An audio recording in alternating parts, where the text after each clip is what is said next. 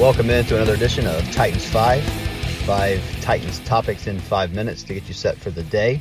This morning we start with Tom Brady. Tom Brady is contemplating his retirement. I know that he's not necessarily connected to the Titans, but if you remember 2 years ago, there was talk before they gave Ryan Tannehill the big deal about whether or not Tom Brady would be an option for the Titans. We know the connection with Brady and Vrabel, and I don't know if it was ever really an option or not, if it was ever anything that was talked about, if Brady was interested, if the Titans were interested. But looking back now, 2 years later, I mean, I didn't hate it when they went for Tannehill instead of Brady with what the season he was coming off of. But looking back now, Brady's won a Super Bowl since then, took his team to playoffs again this year. I just wonder. I wonder if how much they considered it in the building and how much different it would have been had the Titans tried to pursue Tom Brady instead of Ryan Tannehill. I mean, it doesn't matter. Maybe it's relevant this time because Tom Brady's a free agent. Is he going to retire? Would he want to come here?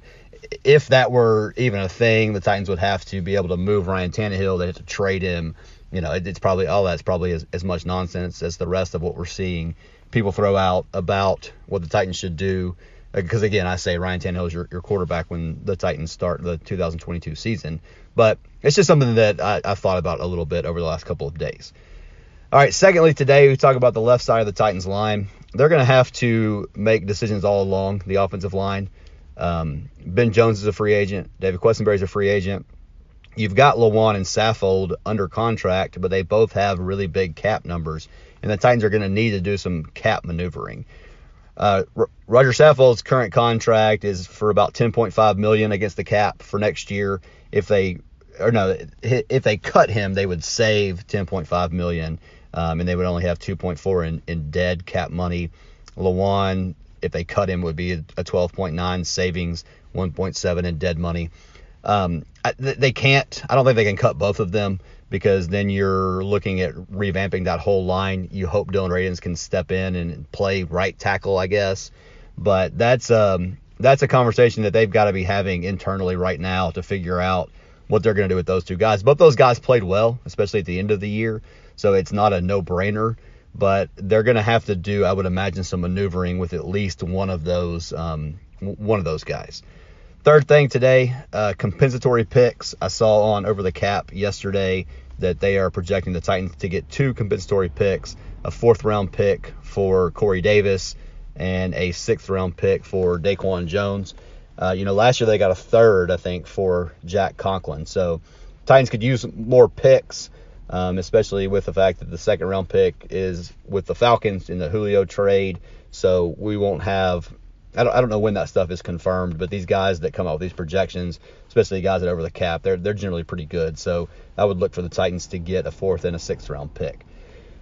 Fourth thing today, you probably saw making the rounds yesterday on Twitter, the Bengals sideline, knowing the play call and all that kind of stuff. I don't know how much of that is real as far as like he really knew that play call was coming again. But man, if you watch that play, one thing, A.J. Brown, there's nobody covering A.J. Brown. I mean, there's somebody covering, but he's off. If Tannehill fakes that give to Henry and stands up and throws it to A.J. Brown, I think he probably scores a touchdown. The ball definitely doesn't get picked. But, again, just goes to show you that what the Titans were doing was very predictable. Again, I expect Todd Downing to be back. But, we'll see. But if you watch that whole play, even the defensive backs behind the guy that picked the ball off, I mean, they knew what was coming. They were coming up. That play was going to go nowhere, even if the ball was completed, like the one earlier in the game where they threw that to Chester Rogers and he got like a 3-yard gain. So need to be a little bit more inventive there. Finally, it's been reported this morning that the Broncos are hiring Nathaniel Hackett, who has been the Packers offensive coordinator under Matt LaFleur. The only interesting thing there is there's then the connection with Aaron Rodgers. There was some talk of him in the Broncos last offseason. Obviously, that's not what happened. But, man, can you imagine if somehow that all goes down?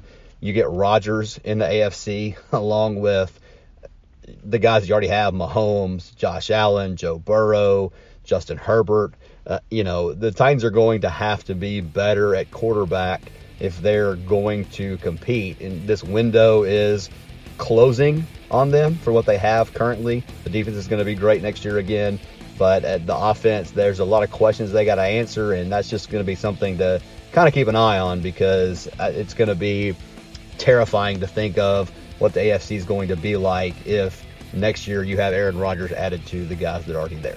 All right, that'll do it for our Titans 5 this morning. Again, you can follow me on Twitter at JMorrisMCM. Home Run Throwback is the podcast feed, so subscribe there. You'll get this show every day when it comes out. And all of this is brought to you by Broadway Sports Media. BroadwaySportsMedia.com is the best place for Titans news and analysis.